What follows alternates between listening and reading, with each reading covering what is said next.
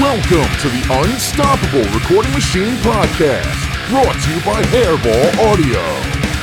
For nearly a decade, Hairball Audio has been helping musicians and recording studios improve their recordings by offering high-quality outboard recording equipment in do-it-yourself kit form. Check out the full line of compressors, mic preamplifiers, and do-it-yourself parts at hairballaudio.com. Hairball Audio. Do it yourself without compromise. This episode of the podcast is also brought to you by Shure. Legendary microphones, cutting-edge wireless systems, premium earphones and headphones. Shure, the most trusted audio brand worldwide. For more information, go to Shure.com. And now your host, Eyal Levi. Welcome, everybody. Hello. Welcome to the URM booth. This is a NAMM edition of the URM podcast that we're going to do. We're down one guest, but he will be here any minute. But for now, I've got my wonderful co-founder of URM right here, world-famous producer, Mr. Joey Sturgis, entrepreneur. Hello. And all you beautiful people.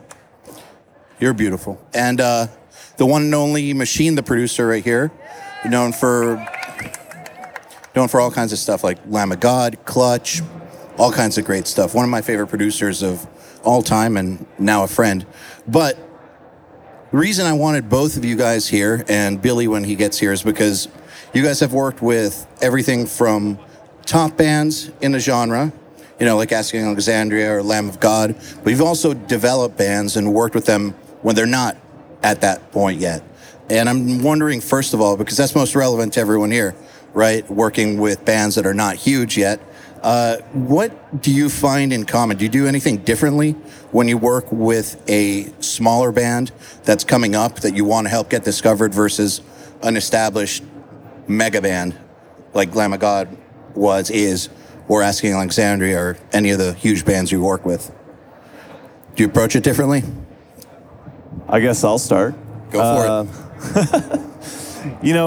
It's interesting. So when you have a band that's really successful, you kind of have a responsibility of a legacy to take control of, in a sense. And that's a really big weight on your shoulder. But conversely, when you're working with a band that's not big yet, you also have a really big responsibility to make the very first impression of this band. So it's kind of the same situation in both ways, because you have such a huge, you have a musician, an artist coming to you with their art, and it's your job to present it properly. And so in both scenarios, if it's a band that's existed or a band that's just getting started, you have the job of presenting that. So you don't care what the budget is. I mean, obviously, you gotta be something that you're cool to work with, but it doesn't matter where they're at in their career. You're going to approach it like music, right? That's exactly what I was going to say. Absolutely. You really have to approach it the same way. And but in some ways, there's a lot more excitement when it's a new band, because that's thrilling. It's kind of heroic, and everyone's optimistic, and sometimes it can be. Would you agree? It's a lot more fun with a new band, right? You get to take more risks. Yeah, and that's fun. Yeah, but I'm always sort of trying to design, whether they're a legacy band or a new band, I was trying to just design the right script, the right formula, connecting the right dots for that band at that time, for what they're doing. That makes them connect. That's our job, ultimately, outside of the obvious recording. I guess maybe the big difference would be budget might allow for less time with a smaller band. So have you figured out ways to speed up the process of connecting those dots? I am the worst at that. Should pass. I am so bad at speeding up. But that's actually great to know, because what you're saying is, if you believe in the band, you're going to figure out a way to make it work, and you're not going to half-ass it. Yeah, I've really benefited from URM on the speed front. Really, I'm not paying him to say that. No. Like, I need this help. Like, just being real here. But yes, I want to learn to speed things up when it doesn't sacrifice, what I'm doing creatively for the band. And Yeah. You are all about efficiency. Absolutely. Creating, systems that allow for creativity is very hard to do, but it's necessary for being efficient in this business. The Machine, the thing about you, though, from now that I've watched you work, you do have systems for everything. Pretty much, at least with mixing, like it's very, very scientific, and it's also very creative. but not necessarily based on speed. No. Okay. So in terms of speed, I mean, it's essentially figuring out what is the artist doing that gets in their own way. A lot of artists will write lyrics. Maybe the artist is very slow at writing lyrics, or maybe they're very slow at getting their vocals done, and you find out the reason why is because they take so long to write lyrics. You give them some pointers, you give them some ideas, and now all of a sudden they're doing it way faster than they were before. But the secret is finding the actual root of the problem, right? So it's like, why does he never turn in his vocals? Like, why does it take him so long? Well, maybe he's spending 2, 3, 4 days to come up with lyrics, 2, 3, 4 weeks. That's more accurate, yeah. Yeah, Sorry, go ahead. A big part of our job is to sort of help the artists not sort of get in their own way to a large degree. I think a lot of those guys that maybe takes too long are their own worst enemy, and you're there as like a coach, as like a muse, a mentor, a coach to sort of really let a guy know that he's all right. He's a cool kid, and when it's good, let him know it's good, and empower him like a good coach does. Okay, so say you're working in a less than ideal scenario then, where you don't know the band, they're in with you for the first time. I know, Machine, that you always do a meeting with the band because I already know you. So he actually will fly or figure out a way to meet every band he's going to work with. So, I just met a band right after this thing. that's what right I'm here. saying. Yeah. So this question is not entirely realistic for you, but say you couldn't meet the band. Say blind date. I'd feel really weird about being in the studio with them, like All a right. blind date. Like, hey, yeah, It's if it very had awkward. to be, but for me, that's awkward. So what you're saying is you don't even allow for that situation to happen. It's Basically. rarely happened. Okay. And I would do fine with it, but it's not ideal, It's better for both of us. Like, we need to sort of meet as people. I like to see a band live. I like to come up with a plan. I think it's just fair that a band feels good, has confidence walking into the studio. This is regardless of what level they're at. Oh, yeah. Still Yeah. do the research. I guess, sorry, you want to say I was just going to say, yeah, like it's important to create an environment where the bands that you're working with can thrive. So if it's a legacy band, or not a legacy band, but a band that's, been around and done a couple of albums, maybe the environment that they thrive in is you're helping them work together. You're helping them solve their own internal issues so that they can become more creative in the studio with you. Versus like a new band who's scared to share ideas. So maybe creating a thriving environment for a new band is, hey, like, don't be afraid to share your ideas with me and show everyone else what you're trying to bring to the table, Just setting the tone for the entire session can do so much for the entire process. Something that musicians say a lot, professional musicians, and when I say professional musicians, I define it more along the lines of guys that gig in wedding bands or bar mitzvah bands and do sessions all the time, not metal musicians, even though metal musicians are obviously professionals. I'm speaking strictly on like the school definition, but I know that what they're taught to do is to perform exactly the same regardless of who's in front of them.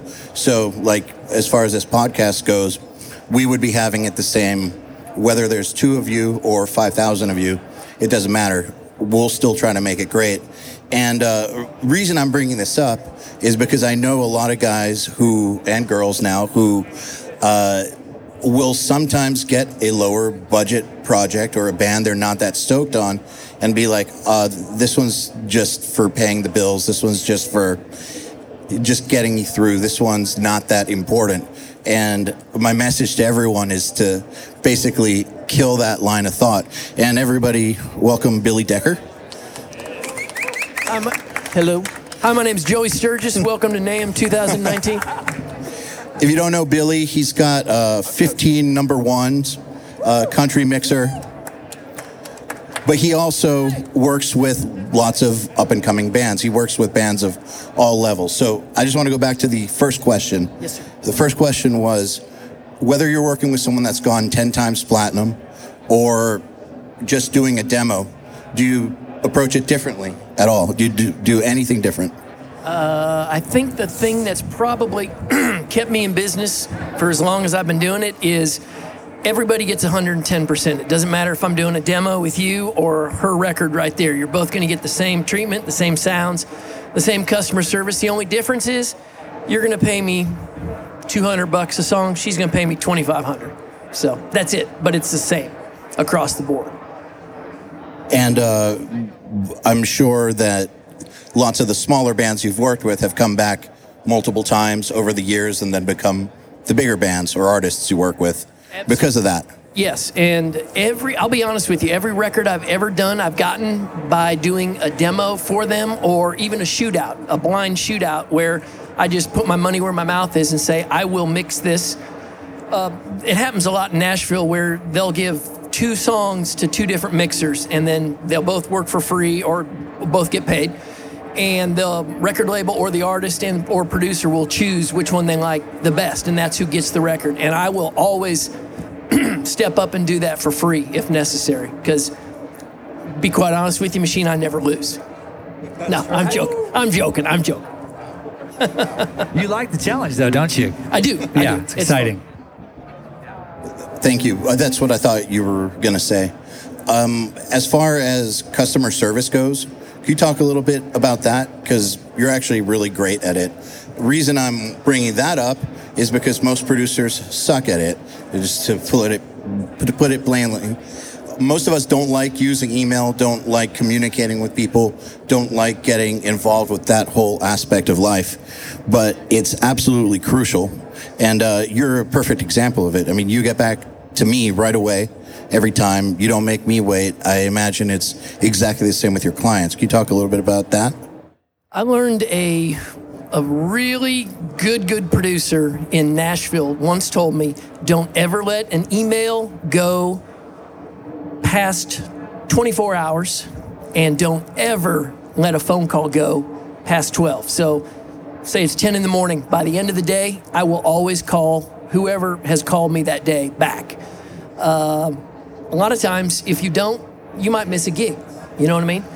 As far as customer service goes, I tell everybody I'm the McDonald's of mixing, and I'm really no different than, say you're driving through, getting a burger, the lady at the checkout or the guy at the checkout counter is like, hey, do you want pickles and ketchup on that burger?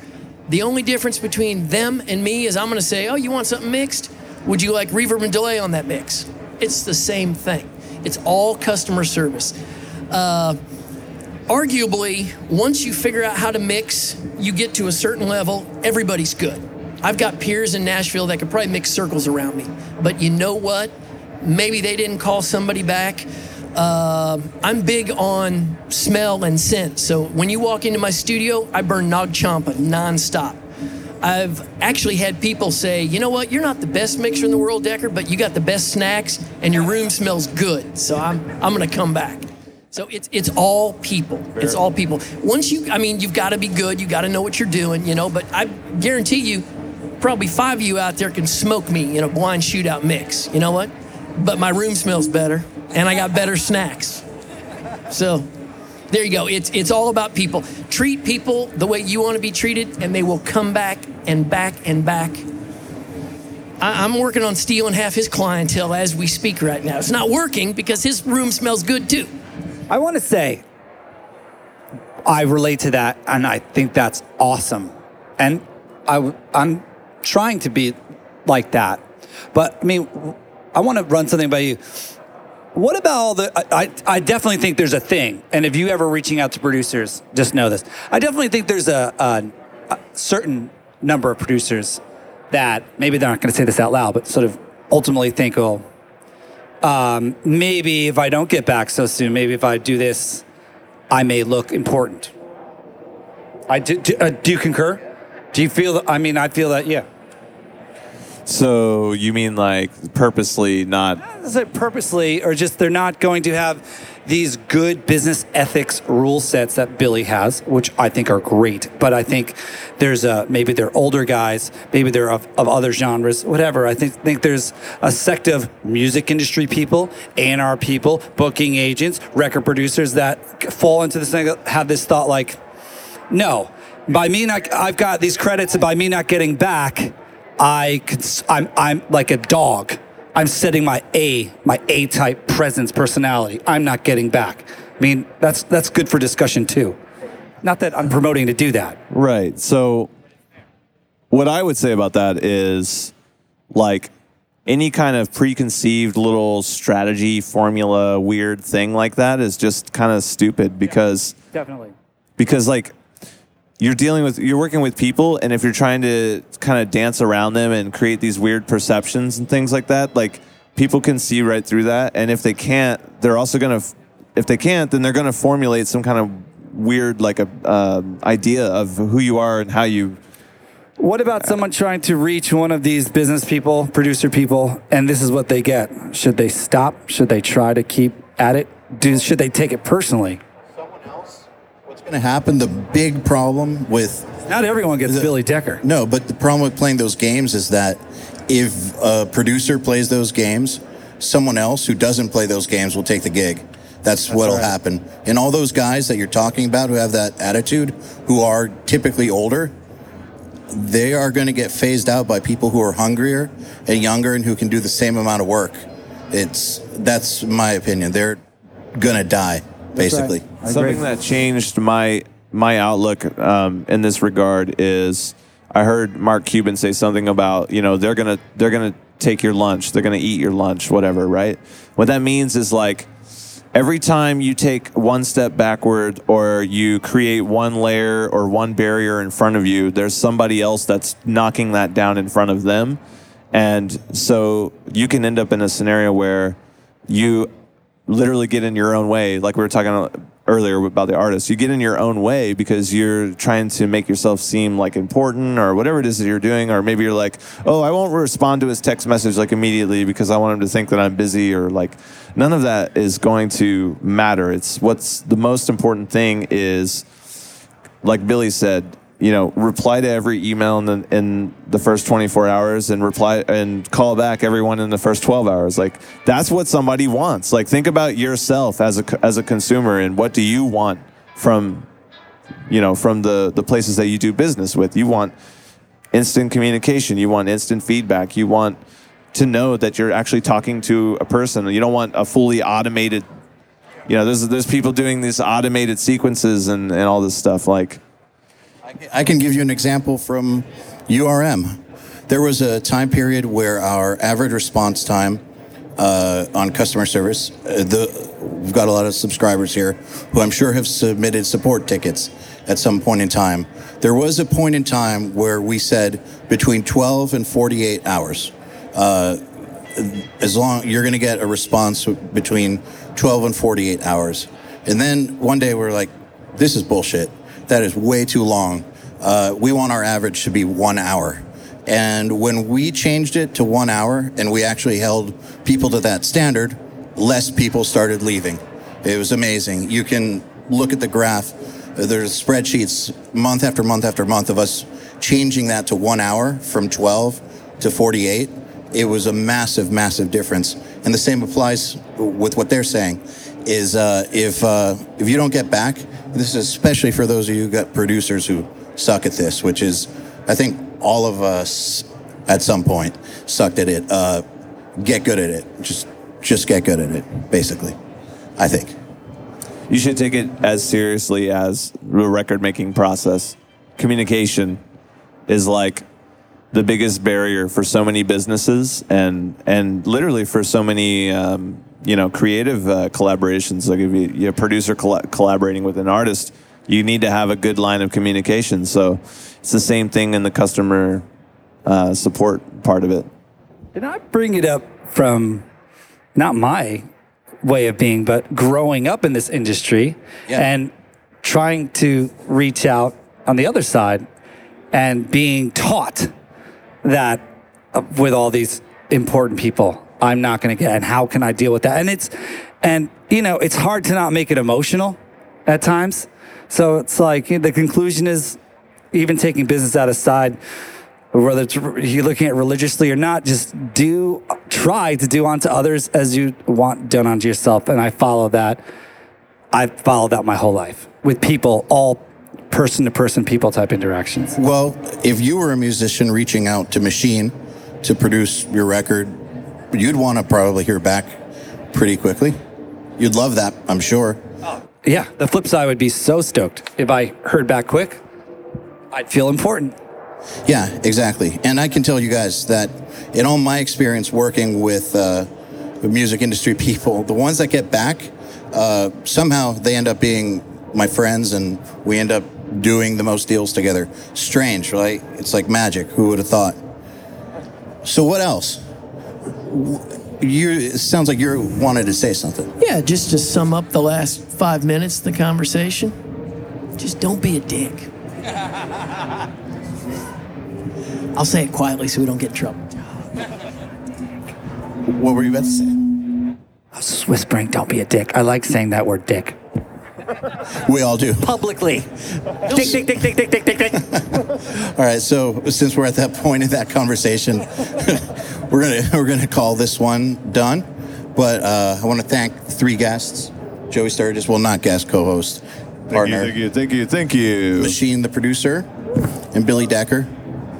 Our podcast, if you enjoyed this conversation, thank you. If you enjoyed this conversation, just go to urm.academy and click podcast, and we have 210, and more than that actually. Think about 220 episodes of this kind of stuff with these kinds of people and myself. And last but not least, thank you to our fine host, Mr. A.L. Levy, everybody. Thank you.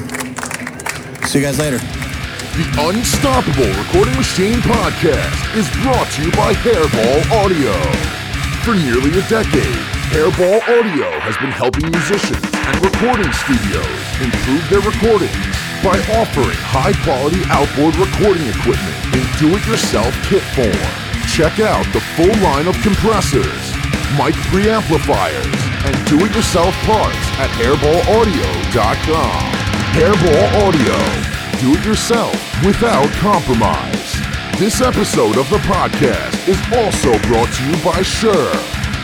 Legendary microphones, cutting-edge wireless systems, premium earphones and headphones. Shure, the most trusted audio brand worldwide.